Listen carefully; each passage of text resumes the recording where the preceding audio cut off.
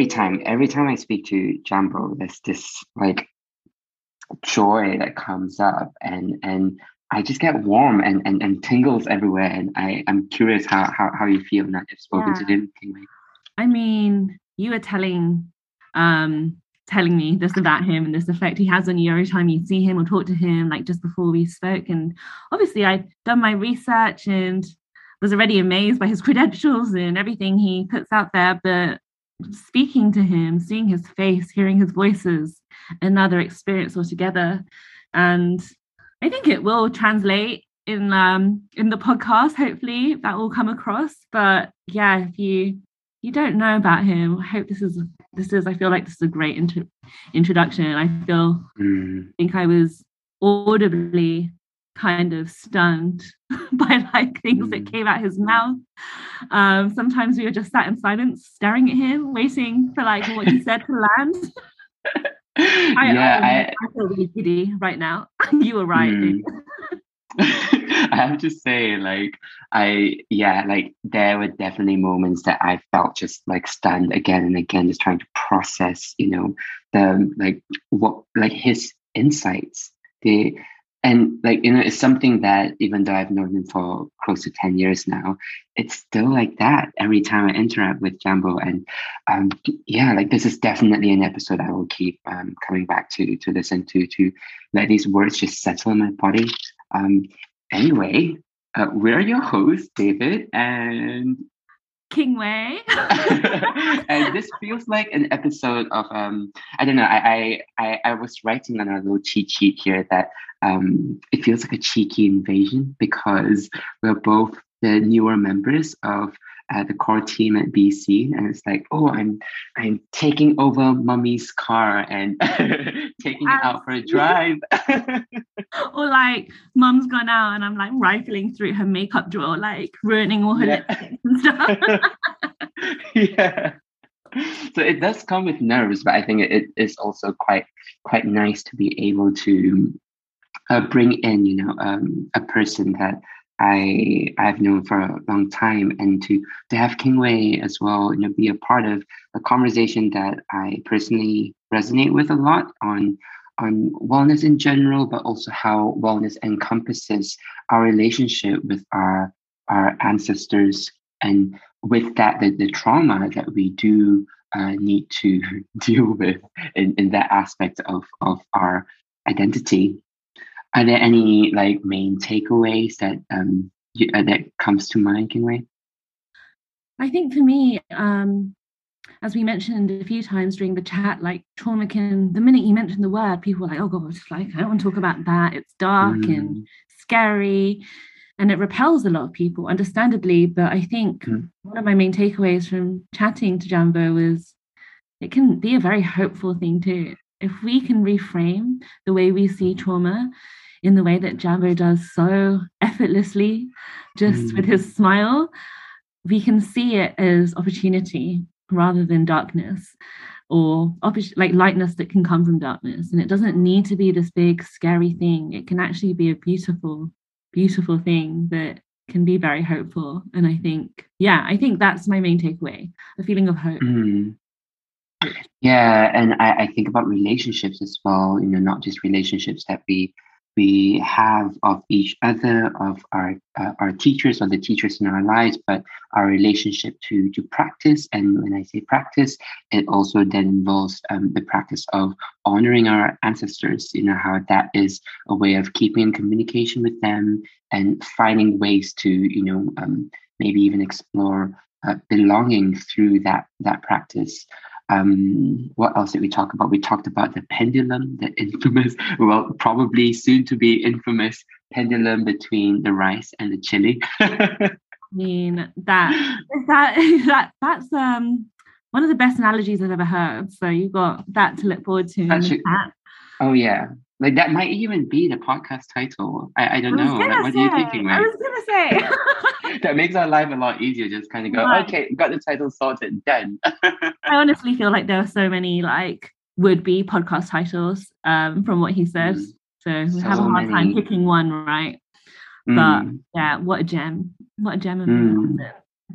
I think, yeah, Jambo really is someone I would love to invite back again and again and again. And, there's always going to be infinite wisdom there to hear. So we really hope you enjoy. Before we get into the actual episode, we are super, super, super excited to share a news to an extension of our podcast. So we have a very exciting request for our listeners. Our podcast is always evolving, and we're really excited to announce that we have a new podcast segment called Listener Voicemails. And this is where we would love to hear from you, literally. We're inviting you to send in voicemails where you share from your experiences and use that as a way to offer more insights into what it means to be East and Southeast Asian in the UK. For more details on how to submit a listener voicemail or for some ideas and prompts for your voicemails, please go to bscene.uk/voicemails. That is bscene.co.uk/voicemails. On top of that, we know that, excitingly, BC Heritage Month is coming soon again in September, and we have recently launched an expression of interest form, and the deadline is actually the end of this month in May. So if you are thinking of maybe organizing an event of sorts for September, whatever that event looks like, if your company is looking to do something as part of this Heritage Month, this is a good time to just write an idea. Nothing needs to be fully formed yet.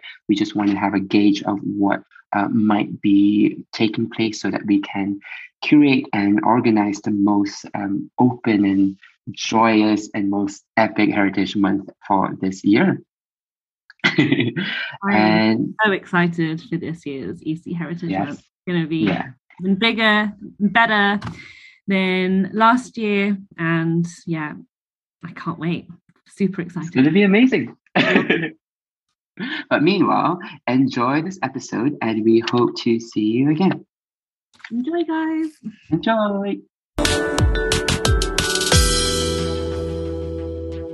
Hello and welcome to But Where Are You From? A podcast by BC, Britain's East and Southeast Asian Network. I am your host, David Kam, and with me are King Wei. Hello, everyone. And Jambo. Hi, everyone. Hi, Jambo. We are so honored to have you join us in this podcast. And both King Wei and I, we've been chatting right before having you on this Zoom session, and we just can't wait. We can't wait to exchange with you and hear more about your stories. And firstly, before we start, I'd love to just check in with how you are today. Well, I'm very excited to be here. I didn't know that this type of platform existed. So thank you very much for bringing it into my life. This is very exciting. Very exciting. Thank you. It really is our absolute honor. And of course, our podcast is called But Where Are You From? So that has to be the first question we start with. So where are you from, Jambo? Okay, Earth. It's just easier to say Earth now. No, I'm kidding. My mom is Vietnamese and my dad is Chinese, and I'm first generation Welsh. Yay! Celtic, nice. So you might hear my Welsh accent at some point. Yeah, that's great. I think this is a great space to just bring all of you in, and that's where the juicy stories come out. Right. And I've also lived in the northeast of England for quite some time. So although I'm first generation Welsh, I also identify as a Geordie. Nice. So I know you travel a lot, but is that where you're based, Newcastle? Only because there's a pandemic and my mom lives here, which means this is where the good free food is. Right, you get it, right? Sorry, I cut in there, King Wei. What did you say? understand. I was just telling David, I'm up in North London today, all the way from South London, just to eat my mum's noodles that she cooked for me today. So which noodles does she make though? Salmi. Oh, like salivating right now. And I'm already eating pad thai as well. Yeah. Oh my gosh. The strategic move, Jambo. Yeah, like, next time, let's do this on YouTube and eat. Yes, that's a good idea. That's fun. Yeah. Right. So I would love to hear more about your work in your own words. I mean, I have done my fair bit of stalking on you in the last 2 days, and I feel like it's very timely. I don't know if it's just me, but I feel like there's a growing sense of like distrust in like mainstream medicine. Yes. So I don't want to talk about me too much, but like I definitely have experienced like quite a bit of trauma in childhood, and definitely I think working on yourself and working on these things is definitely a journey, and there's definitely no end to it. But I've tried everything. I still go to therapy, which is wonderful. But yeah, I've had some bad experiences with mainstream medicine, and I think complementary medicine is something that I've definitely dabbled in, but don't know much about, or maybe haven't had like as much access to in the past. But I feel like it's slowly kind of people are becoming more aware of it. And when I was reading about your bodywork practices, meditation, your influence of medicine from East Asia, gonna like pronounce it correctly, kinesiology. It is a mouthful. Yeah. It's a handful as well. So I've not had first-hand experience, but yeah, I was saying just last night, my partner was telling me about people that swear by it. Like they've turned to mainstream medicine, seen their GPs for like conditions that they've had for years, and just met a kinesiologist. Is that right? Yes. One time, and like they've like recommended something that's just got rid of their like chronic pain or ailment, whatever it was. And I just feel, before we hit record, I was just saying to Jambo, I feel like he's the person I've been looking for my whole life. The person that if I ever meet him in person, he's going to cure all my trauma. I'm just going to ascend from all the bullshit of the world and be a new person. So yeah, please tell me if I'm. Oh my word! Yeah, just chip in as well. I have to chip in here before you share your work, Jambo. That I remember the first time we met, it was like me being intrigued with your practice, and when we first met in person, you just stared at me, and then you went, "Can I just do something to you?" And I was like, okay.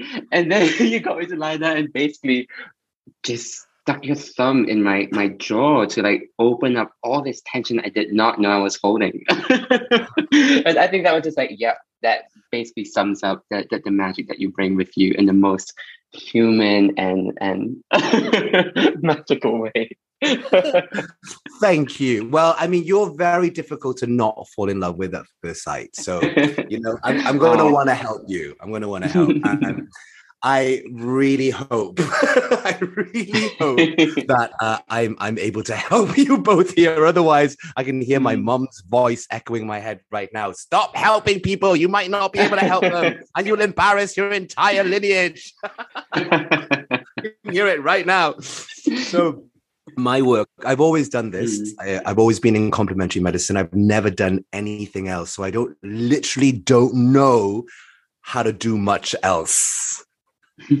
And I went into it really from the age of 14. I don't want to bring a sad story in, and it's not really a sad story, because I believe that behind every door of trauma is a gift. And I believe that trauma is very much related to karma. And if you're willing to approach it like, not, you did good things in a previous life, you got a good life now, it's far more complex than that. But karma and trauma are what essentially shape us, or have the potential to shape us, if we're willing to go to those places. So we have these traumas for reasons. And if we're willing to go through the door of that experience, what I can promise you is that on the other side, there's more life. And so in my work, I'm very much about breaking down paradigms and experiencing a greater expansion or experience of who we are. I'm very much in belief that we were all born with a mandate from heaven. In Chinese, we call that Ming. So, and if you connect to that sense of purpose, then the whole universe grants you a wonderful life. And so, when we look at some extraordinary people in the history of the world, we wonder, well, how did they do that? Like, the 1 minute mile, or conquer all sorts of feats like cross oceans and all that stuff, or maybe just succeeded in a particular type of career or direction in life. I firmly believe that this is because this individual chose to live their Ming, chose to live their destiny and their purpose. And one of the ways to do that is to look at the stuff that holds us back. One of the main things that holds us back are our connections to our traumas.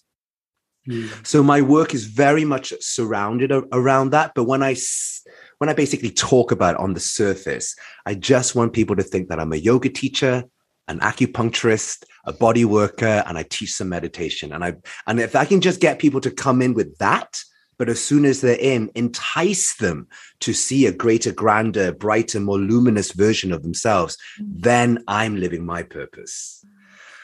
So I use these different techniques as a way to get people through the door. And all of these techniques are, just briefly, just for the sake of people listening, my degree was in complementary medicine. At home, I grew up with meditation, Taoism, Buddhism, so acupuncture, herbs, and all that kind of stuff was there that we're familiar with. So by the time I got to university, TCM, or traditional Chinese medicine, was a potential route. But I decided, because that was at home, I would go the Ayurveda route, because I knew that if it all went wrong, I could just fall back home to a bowl of noodles and some moxa and some tiger balm, and everything would be okay. So really, that's the work that I do. And with all of these different, actually, I missed to point out. So during my path of studying Ayurveda, then I came across yoga. And I used to work with addicts in rehabs. And there's a particular treatment called Shirodhara, where you drip warm oil on the forehead for about 45 minutes. And it turns into this incredible meditative experience, extremely restorative practice.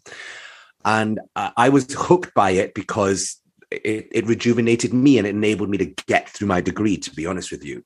And so I went to India and decided, okay, I'm going to do some postgrad stuff over here. And there was a treatment protocol where you do 15 consecutive days of Shirodhara and people recover from their addictions. So I thought, bingo, this is what I'm doing. So I'll give this a go. I took it back to the UK. Now, Shirodhara in India costs about £3, right? And here it's like a hell of a lot more, like not for the typical street homeless addict. They're not going to be able to look at this kind of thing. So one, it was very expensive.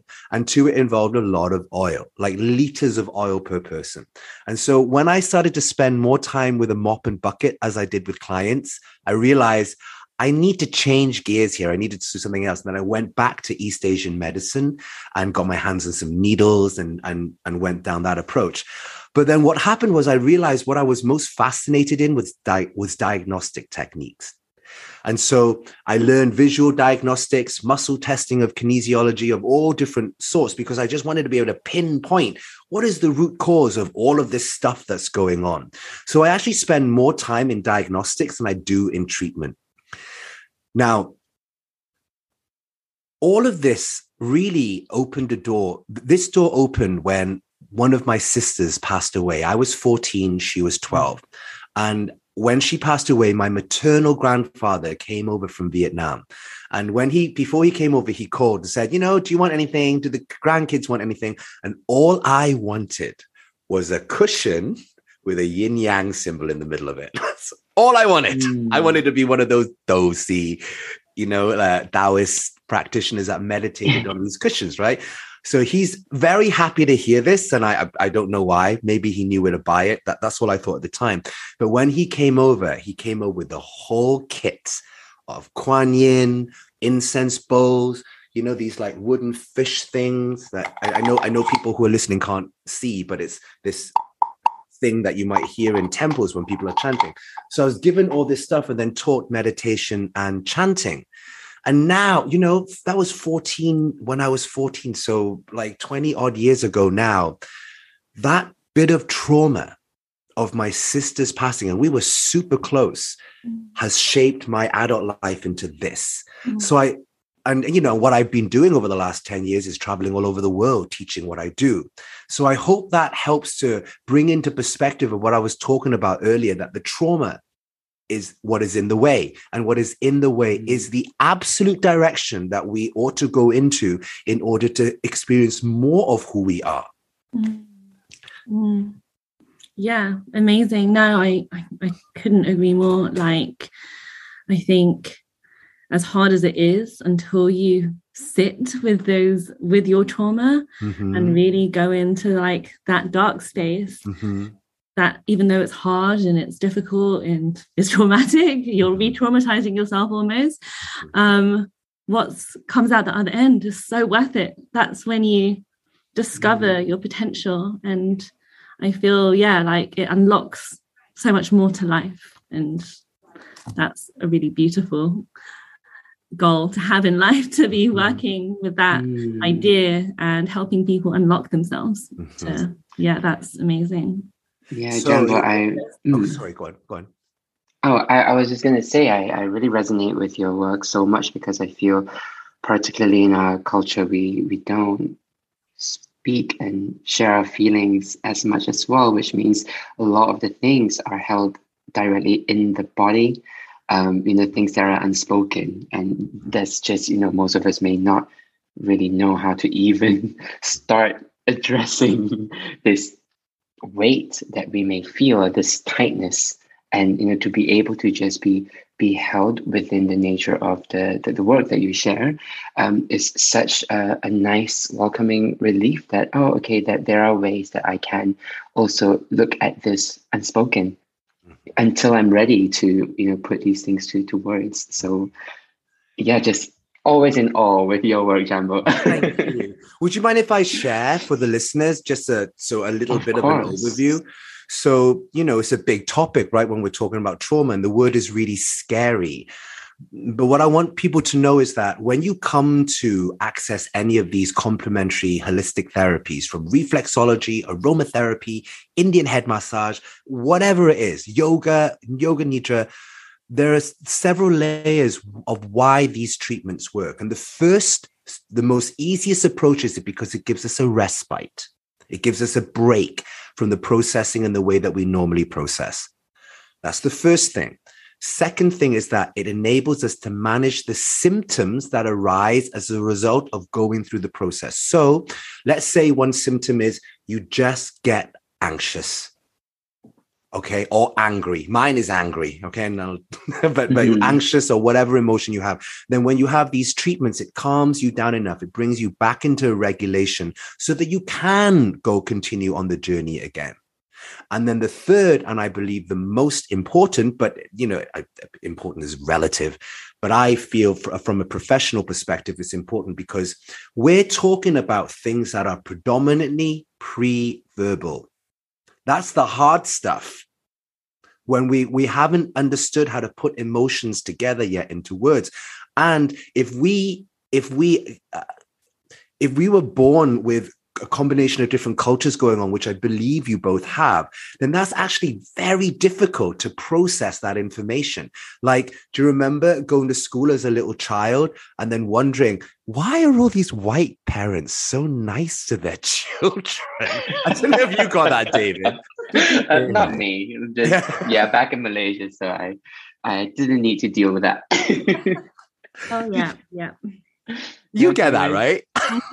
And then you're like, you go through this process of, do my parents not love me? Oh, that's not. Do we even want to go there right now? Okay, maybe a little bit too soon. All I was trying to say is that a lot of these traumas are pre-verbal, pre-language. So where are they stored? As you just said earlier, David, in the body. So when we're releasing that tension, it might in our heads be like, this is muscular ache, but we don't know what the layers are underneath that ache. Like, when did it first contract? And what's it done to the rest of it since it started to learn how to contract?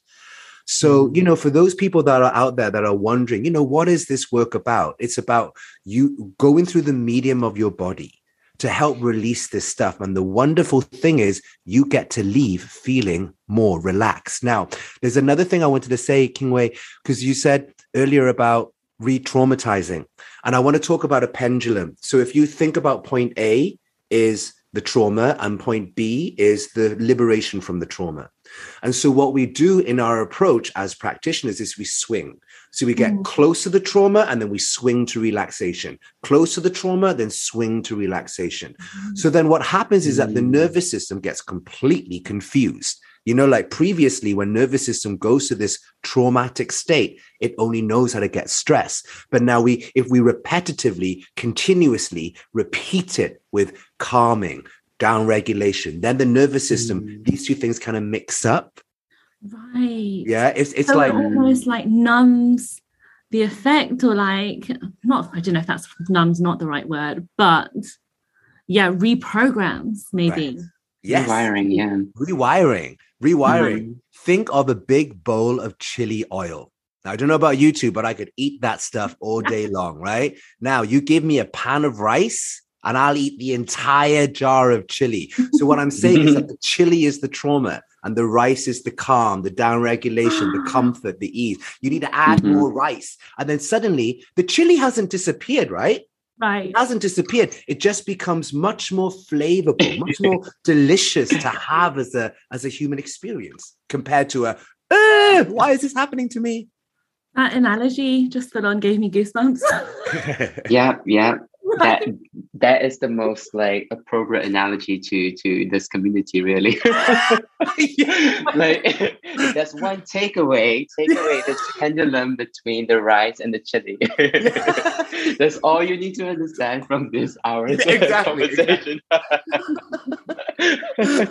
And everything will be healed. Everything. But Jamba, I think what I so respect is I completely agree in the work that I do as well, that our body has their own responses, and I think with everyone it might be, say, I can only speak for myself, but today and maybe this month my body feels that it resonates with acupuncture, and so I would just go with that. But then maybe next year my body feels like it needs something else, and I would just go for that. And it's so great that you're not only embracing this fact, but like in the work that you choose to do, you've gone on to study so many different areas of wellness and embodied practices to then almost be able to offer as many doors for people to come into. But that's not the only place where I feel you're completely transcending ideas of discipline, but just the way you travel so much across the world to meet communities from different places as well. Why, firstly, and secondly, how what's that experience like, just working with different localities and the way they receive your practice?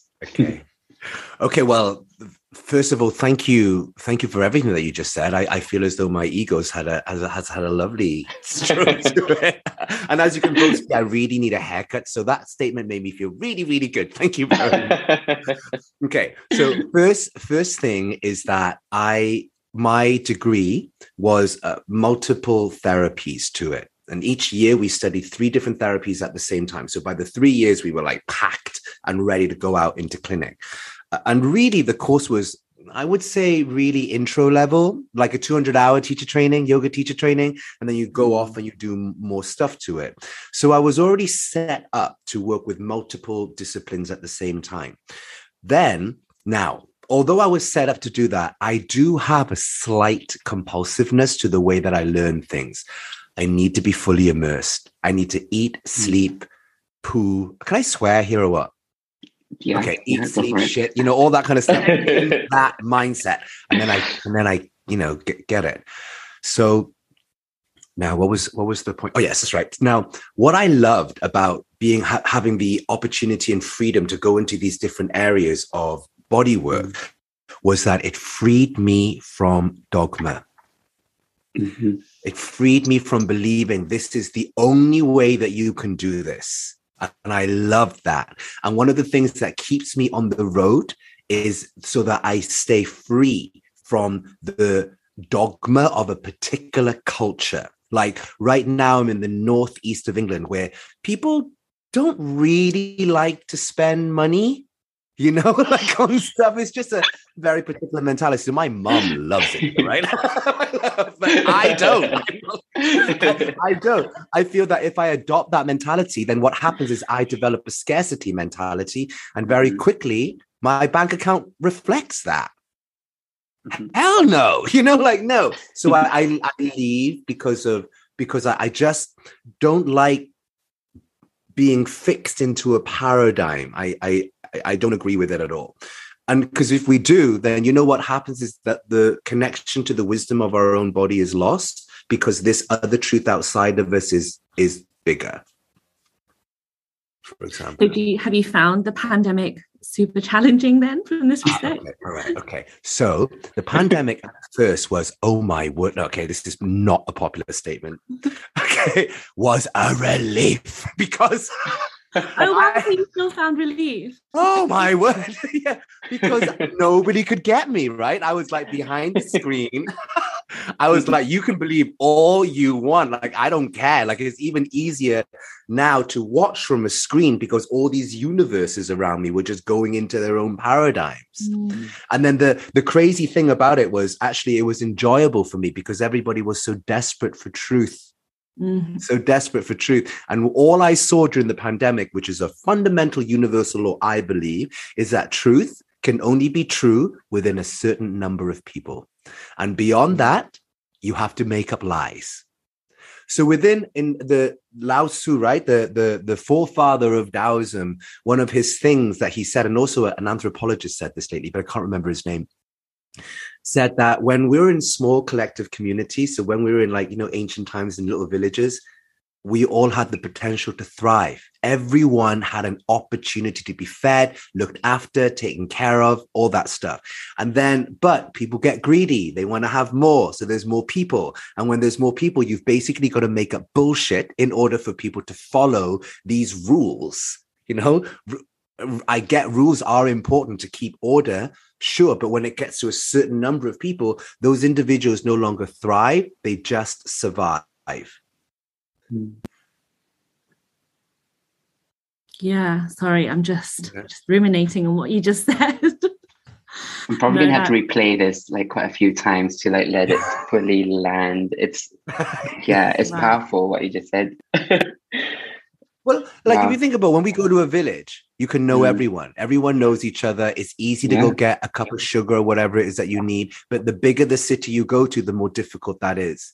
In a village, more people can grow up and leave and, you know, build whatever lives they want to live. But in a city, we have to fight for it. It's a different type of setup. Now, I'm not saying that cities are bad. It's just set up for a certain personality or a certain time of our lives. Basically, when we can be asked. Like that, you know.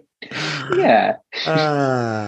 Et cetera, et cetera. Anyway, you know, slight jokes as well. You know, I love cities. I'm like a city creature for sure. And I'm not saying that just because this is a case that it can affect us all as long as we're aware of it. Look, when you're in London, you have to play the London game. And I say this to Northerners. Londoners aren't unfriendly. You're going to that land. You play the game. What do you mean people should be friendly? No. When you go into any restaurant, any nightclub, any school, or any club for that matter, you play by the rules of that place. That's how life goes. And if you don't want to play, get out. Right. Right. There's always a payoff, as you say, like taking it back to what you were saying about lesser people, less rules, but maybe a bigger sense of community and belonging. That's right. But then as the group grows, you trade off that sense of belonging for order, and you need those rules, and there's always some sort of sacrifice. But yeah, I just wanted to kind of dwell on this idea of belonging. I know that you mentioned in your work that meditation can be, and I know this is something, you mentioned even in our chat just now, this idea of connecting to our ancestors, right? And meditation being, I don't know, a way to like connect to our ancestors.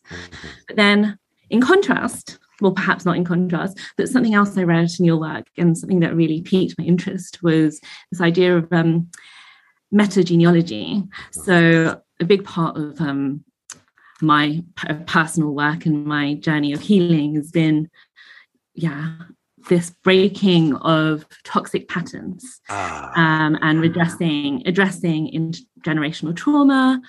And it's been a difficult journey, but I think it's been a largely empowering one to break certain generational patterns of behavior that no longer serve you. But then to me, it's been quite difficult to marry the two. Okay. So I guess my question is, how does one pay respect to and find a sense of belonging in your lineage and with your ancestors, whilst also managing to break away from toxic patterns that no longer serve? So how do you break away from the old, but also maintain this connection so you're respecting where you came from at the same time? And I guess, rage and resentment and stuff kind of plays into that a little bit. Managing all those things into one neat. Into one neat. I'll give it a go. Into one neat podcast. You want to neat? You invited the wrong guest. Tell me how messy. If you like messy, then I'm the guy. If you like things to be neat and tidy, I am not the guy. And if you want me to try, it's not going to go well. I'm going to piss you off even more. Okay, no. All right. So actually, great question, and actually ties into what David was asking earlier. So I'll try and answer them both at the same time, if that's okay. So traveling, the initial start of it was to get out of these paradigms and to break out of any ceilings here. And so I experienced a ceiling in the north of England, and I decided I need to branch out. Otherwise, I'm never going to grow. And if I could get out of bed for money, I would, but I don't know how to. But I will definitely get out of bed for growth. Definitely. Now, when I started to travel, I basically started to go into Europe first. And most of it was fun. And in some places were just a little bit too posh for me at the time. And I went to a private school. I mean, not by my choice, right? My parents sent me there. But then I spent most of my adult life in the Northeast, which we're pretty direct up here. We're pretty down to the earth. Like, if you were walking around the streets and you had an arrogance about you, a Geordie will put your ass on the ground very, very quickly and remind you that you're human and equal to everyone else, which is why I love that mentality here. So it was quite a shock for me to go travel to places where actually it was harder just to be silly. You had to be serious a lot. And then when I got to Asia, wow, everything changed for me. And you're right, David, I absolutely do love going to Asia and teaching in Asia for multiple reasons. And I'll go into the more personal stuff later. But in terms of teaching, first of all, I don't want to sit here and say Asians are better than everyone else. I'm not trying to say that. But what I am saying is that we have a particular mentality when it comes to assimilating knowledge. We respect it. We're like, there's information, I want it, and I'm ready to receive it. And then what I noticed also in that process was that my students over there were less judgmental of my craziness. They were more open to my jokes, to my statements and my comments and stuff like this. And those people who didn't like it just didn't like it. Nobody got offended. They were like, this is just what this dude is like. Now tell me how to do that muscle test. That's all they cared about, which I loved. And the other reason why I love going over there is that on the first day of my trainings, I often have a talking circle where I ask people, what are the injuries that you would like to work with, either within yourself or the stuff that you want to learn around the people that you hold. Now, over in the West, we're very strategic, we're very logical, we're very in our heads about how do we progress in our career. And they are over in the East as well, don't get me wrong. But many people in the East will say, please teach me so I can help my mom and my husband and my son and my et cetera, et cetera, et cetera. So there's this connection to wanting to support the family, which is richer in our culture than it is in the Western culture that I was actually brought up in. And, you know, we have this word, right, to be filial. And I don't know if, although that's an English word, I don't know how many people here will actually understand the word itself, let alone the concept. Aside from that, my students over there are just up for two important things in my life: food and fun. Food and fun. And as long as we had both, then they felt as though they had made the contribution to attending class. I mean, how amazing is that? Whereas here, it's like, I've paid you money. Now I have this high level of expectation from you, and you better blow my mind. Otherwise, I'm going to either internally complain or, you know, say something to someone else or something like that. Say that again. It's transactional. Very transactional. So I'm sorry that I have to say this, but I can sell courses. Sure, you can pay money to come and learn the information that I have on these courses. But if you want to know the other stuff, the stuff behind that stuff, we have to have a good relationship. No amount of money is going to get me to give that information to you. We have to have rapport. I have to like you. I have to believe that you are going to use this work to truly benefit your community. Otherwise, I'm just giving you this information, and what you're going to do is go around the world using it as a magic trick. I have plenty of magic tricks. If those are the ones that you want, fine, but it's really not the juiciest stuff. It's not. It's not. So those are just some of the approaches. You know, like when we go to Asia and do yoga there, everyone's just up for the new thing. They're up for doing something different. And like I said, there's this other level. There's a quality of respect towards the teacher, on condition that the teacher's not being an a-hole here. Yeah. Right? Like, you know, I am, you know, like there's no abuse going on or anything like that here. I'm not saying that you can go there and yell at your students and all that kind of stuff, and they're still going to be nice to you. These people will tell you where to go. Right? You know, if you're in Asia and you've got the money to go do yoga, you've got money. Right. So they'll tell you direct, get out of my way, get out of my life, you know, that kind of stuff. But I'm talking about the interaction of learning. The process of learning is a much more fun experience because we get to be with each other. Now, I teach East Asian medicine practices too, you know, and people love to talk about meridian theory and acupuncture, acupressure, and all this kind of stuff. And I say to them, look, I'm going to give you this information, and I know you're going to take your notes down. I'm going to send you these slides and all that stuff. But unless you hang around with me, you're never going to get it, because this stuff needs to be lived. It can't just be academically, logically understood and then applied to people. If we do that, we run the risk of applying our systems of medicine in a Western medicine framework, which isn't what it's built for and not how it's most effective.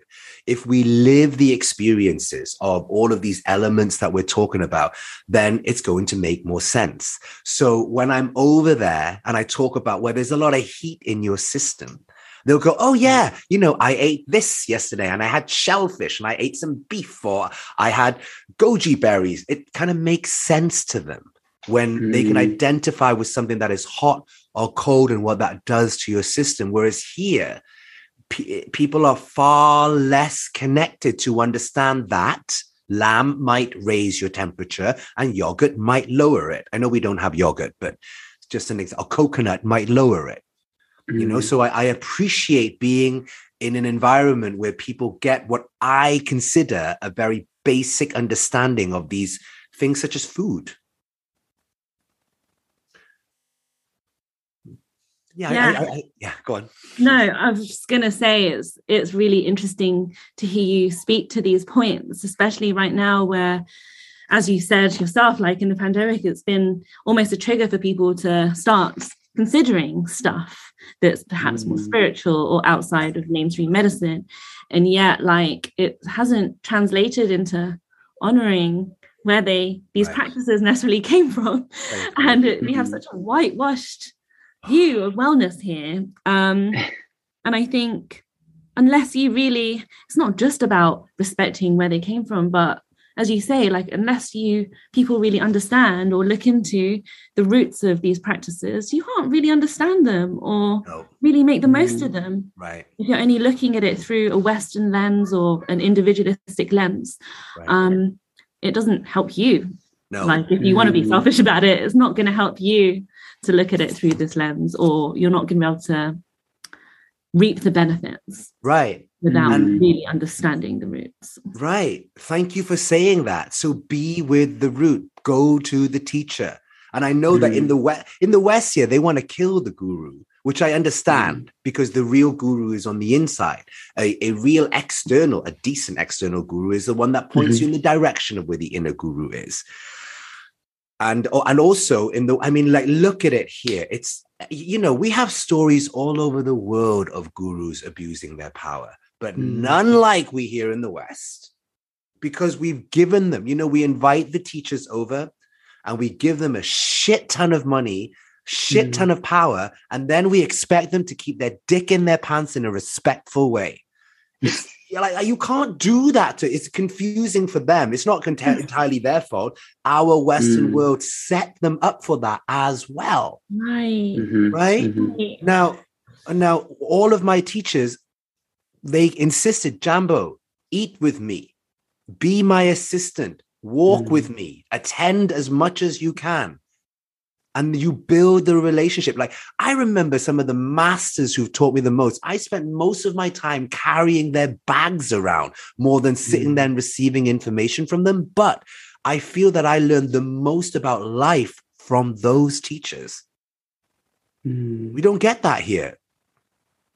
I think, speaking about relationships, what I've taken from this is, yes, you have your relationship with your teacher, but there's also your relationship with your practice. Yes. And I think, when you then just sort of take things as if they're transactions, it's almost just building this superficial armor, but not really like wearing them in complement and in harmony. And you're just basically being worn, and it becomes like an odd mask until you establish that relationship with this ongoing practice and this ongoing exploration.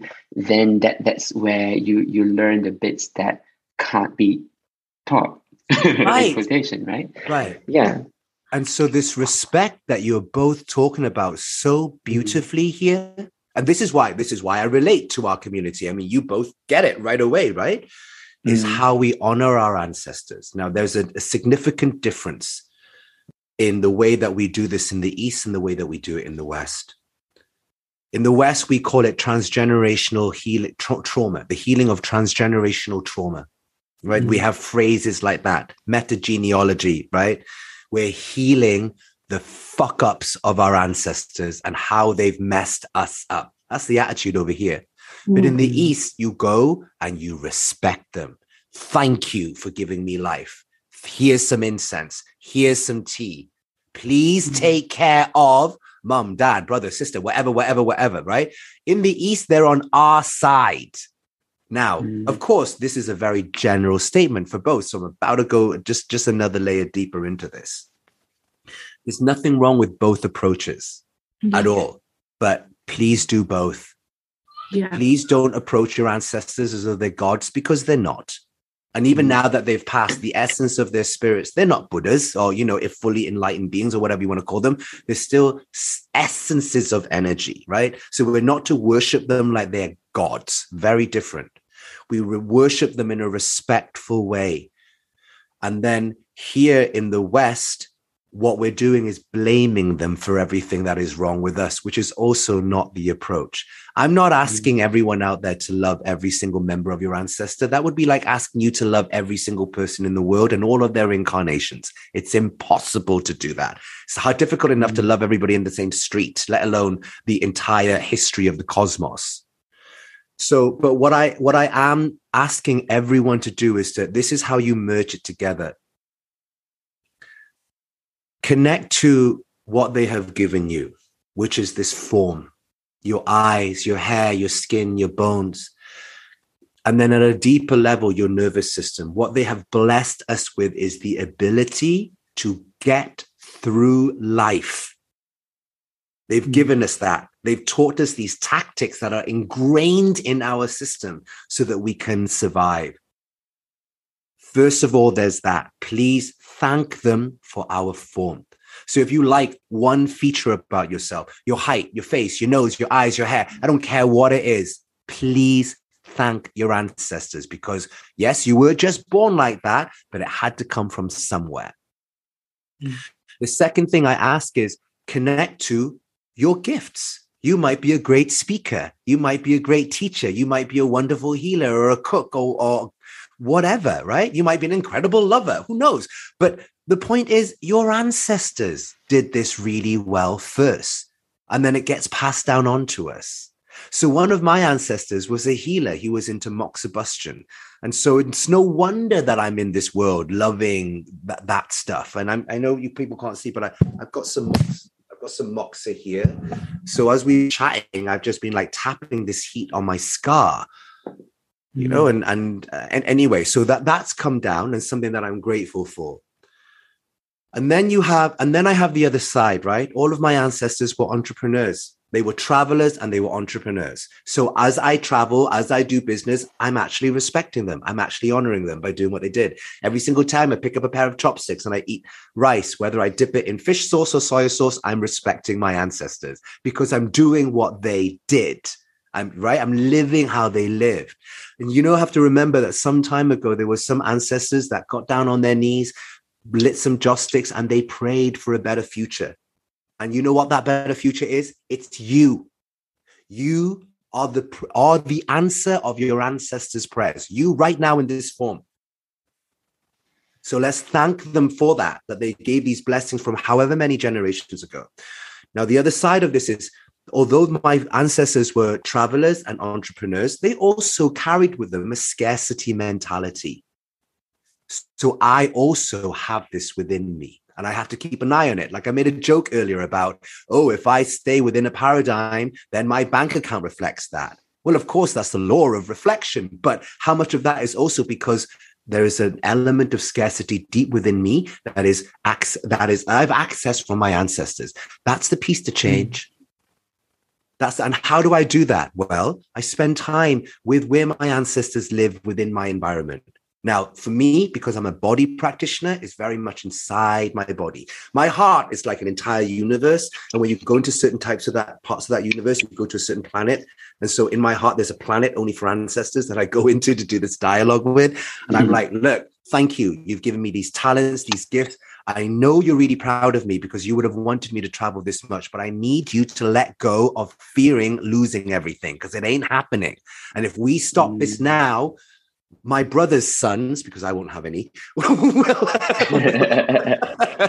will benefit from that as well. So to answer your question about how do we respect that, have these moments with them and do them in whatever way you want. Either have a little altar or have a little meditation space. And when you have an altar, the only thing I ask you to do is put it somewhere higher than eye level, because you want to look up at your ancestors. Looking up creates the body language that awakens the experience of awe, which is why cathedrals and religious places are built to make us look up. So put them up there. It's a sign of respect, and offer them things that they love. We're all from the same place, so it's kind of like similar types of things, right? Put a bowl of rice there, whatever, like at least whatever, and have these moments with them, and just say thank you. And then when you're losing it in your own way, like when I'm going, there's not enough money in the world, it's all falling out of my bank account, like that kind of stupid, crazy, useless thought process that I have. Instead of kicking the shit out of myself, I'll go to my ancestors and say, I need your help. You and I need to work together in order to shift through this. I need you to let it go because I already have. Now, come on, let's do this together. And even if that lets it go just a tiny scratch, that's enough. That's enough. Otherwise, what are you going to do? You dress up in yellow robes, set up the entire altar, and then to command all your ancestors and start waving a red wooden sword at them. Go, I'm going to tell you off for being so shit. That's not going to work. Is it? These are family members. We have to build rapport. And then eventually, you know what happens when you build a family rapport with your family? Bigger hong bao. Yeah. And it's like mutual accountability, right? Like not playing the blame game and just going, wait, you have a part in this too. And that's as always, well, relationships, right? It's a conversation is always a two-way thing. And yeah, I think when you last shared it with me, Jambo, when I asked you in a private conversation, like how do I stay connected with my ancestors? You really blew my mind when you say, you carry them with you everywhere you go, regardless of the rituals. They're there. You carry them in your form. And you just speaking about your ancestors, I was thinking as well, because I come from a line of dentists. That's and right. I was like, yeah, it's quite far from what I do, but I'm realizing more and more, well, really, I want to own that I have the talent to make people smile without hesitation. And in the past, it's like, well, there's only, such direct ways in making people smile or not, but more and more, in our world, we're becoming subtly more into the mind. And I think emotions is such a complex thing. And to think of, the gifts of my ancestors being, from a relatively superficial, physical, form-based place to somewhere that might come a bit deeper into what a smile could represent. I find a lot of fulfillment and healing as well to just even if it's not true or whatsoever, like who knows, right? If it's feeling more and more like a truth that I can own, like this is how I connect to the people who came before me, the people who share my bloodline, and that is something that makes me feel at home, having known that, being so far away from literal home back in Malaysia. So it's so great to hear your sharing, Jambo. I'm glad that we're having this dialogue now, because my grandma, who's in her 80s now, she said to me recently, look, you have to think of a plan, because soon they're going to ban incense and you're not going to be able to burn golden paper. Yes, I heard. Yeah. So what are we going to do then? Or they're going to show up for plastic electric thing, like, no, you have to give it in a different way. I'll ask the same grandma, does Granddad really get all this gold, And she's like, well, we don't really know, but give it from your heart. Do this from your heart. Over and over, she'll just say, from your heart, from your heart, with your heart, over and over. And I've never seen so much energy move when I watched a woman pray. And I believe it's because it comes from her heart. So do it from your heart, because that's all your ancestors care about. What if your ancestors are asthmatic? They don't want joss sticks. What are you going to do? What are you going to do? Yeah, that is a very real possibility. Right. Thank you so much as well for the reminder of your answer to my question. I feel like no matter how many times I get told by my therapist, you can't pigeonhole things aren't black and white. And the way I was kind of asking you to kind of marry this and this, the blaming your intergenerational trauma and marrying it with honoring your ancestors, and your answer was just reminded me again, like the pendulum, I keep needing to be reminded that stuff isn't black and white, and it needs to be a bit of both. You can recognize the pain family members or whoever have caused you, but you can be grateful for so many things too, and it doesn't need to be one or the other. In fact, a balance of the two is kind of where you need to be, and it doesn't always need to be neat or fit into a box or a pigeonhole. And I think, that's been something I've really had to work at unlearning. So thank you for the reminder. Congee. It's all about the congee. You can't just have dried. Right. You need to add more water. And rice is exciting to eat with all sorts of stuff, but congee is really exciting to eat with. Right. Come on. We're all already give us some congee. I love some congee, and I've learned to because of Viv, who's another member of BC, and she's gotten me to try adding cheese to my congee, and I'm loving it. I know it's divisive, but it is. Oh my gosh, it blew my mind. I'm not talking about plain congee. It's like, well, maybe if it's like chicken congee, I added some parmesan and I thought, wow, I did not expect to enjoy this as much as I did enjoy like ramen with cheese. But well, so be as messy as you want. What would your ancestors think about this, guys? Okay. So I know people can't see, but Kingwei and I are like pulling these faces of horror and terror as David is talking about like putting Italian cheese on. Right. What was that? We'll get it, but yeah, I'm going away from culture, and kind of venturing across the globe with my food exploration. Trailblazer.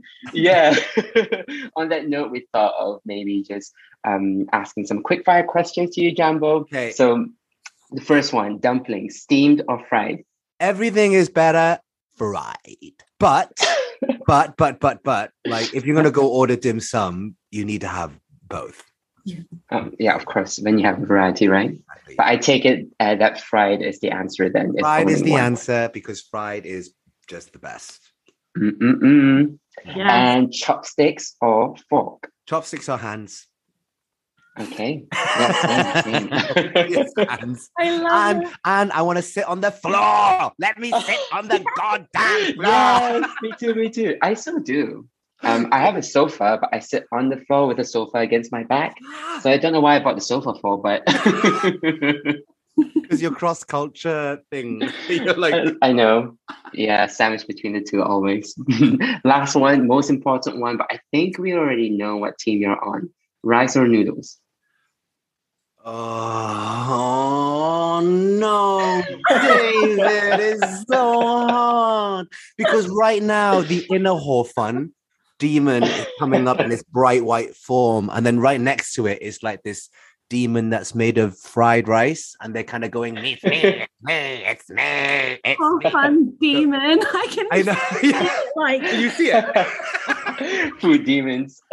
That's gonna be my dream tonight. So I think it's gonna. I don't know. I think right now I would eat Horfun over rice. Wow, that's not what I was now. expecting. Right What a now, this curveball. moment. Right now, this Yeah. moment. Okay. Full of surprises. Have you I know, ever had like cauliflower rice? I have have, not had yeah. it. I am not into No? carb replacements. Okay. That's probably what's wrong with me. I hear you. I really hear you. Okay. Maybe that's what I need to change about myself. Now to be eternally happy. You can tell me when you meet me. I feel like when you meet me in person, I feel like it's gonna feel very vulnerable. Oh. It's gonna look into my soul and be like, you got some mad negative energy about you. That is not what I pick up from you. Oh, good. I was just looking for some validation before we wrap up. Or actually, I see somebody who's very talented, especially with multi-skilled work, multitasking. You're very, very good at it. Kingwei is Wow. That's incredible. definitely what I see. Yeah. I mean, I can tell you more, but maybe, in private over a big table of dim sum. In fact, when I come down to London, if you both put me on a table full of dim sum, you can ask me anything you want. I'm game. I'm I absolutely will- game. And I don't want to invite too many people either because I want to stuff. No, it's like, yeah, you also ourselves. But you better tell me, Kingwei. Yeah, the few people uninvited. It's not like an open invite. But I could chat to you forever. I know where to find you, but do you want to tell our listeners where they can find you on your socials or wherever else? Sure. Okay. So my main website is jambodragon.com. I have an online yoga meditation school, but I only recommend that you come if you like the wayward approach to doing things. Okay. Like if you want things clean and done things in a normal, regular yoga way, it's just not me. And then, so that's jambodragonschool.com if you want like crazy party when it comes to your healing and movement process. Wow. And then Jambo Dragon on Instagram. And I believe that's it. Yes, that's everything. So, but I should, TikTok, same, but I'm doing that thing where all of my energy's in Instagram and I need to transfer over to TikTok, but I'm sure you know what I mean. Well, it looks like your reels are kind of ready-made for TikTok.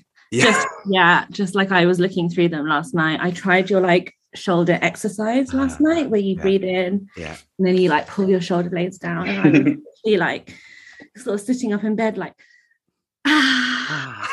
I was like, what is wrong with you? It was like, feels so good.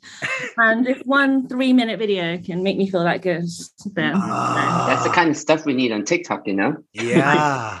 I'm going to do your jaw thing in a minute, David. Please, on TikTok. please do. Yeah, I'm still, you know, on and off. It's like, so I welcome that. I'll look out for it. Thank you. Do check out Javi's videos. They are definitely worth it. Thank you. Right. So this was But Where Are You From? A podcast by Be Seen, Britain's East and Southeast Asian network. You can find Be Seen on Instagram at Be Seen, that's BESEA.N, and Twitter at BESEA_N. If you want to donate to us or buy us a coffee, had a big debate with David about whether it's Kofi or coffee. We decided Kofi was a sophisticated way to say it, but you can donate to us there at ko-fi.com/BeSeen. We are your hosts, David and Kingwei. Thank you so much, Jambo, for joining us today. This was an incredible chat. I have so much to like think about. Stuff still hasn't quite landed. Much. But I'm gonna listen back and I'm gonna be in your life more now. You're just gonna have to accept it. Good. I very happily have plenty of room under my wing for you. I'm definitely not done with you. Thank you so much. Thank you so much, Jambo. Thank you, my love. Have an amazing rest of the evening. Thank you, and thank you everyone for listening. Have an amazing rest of the day. Thanks everyone. Bye. Bye.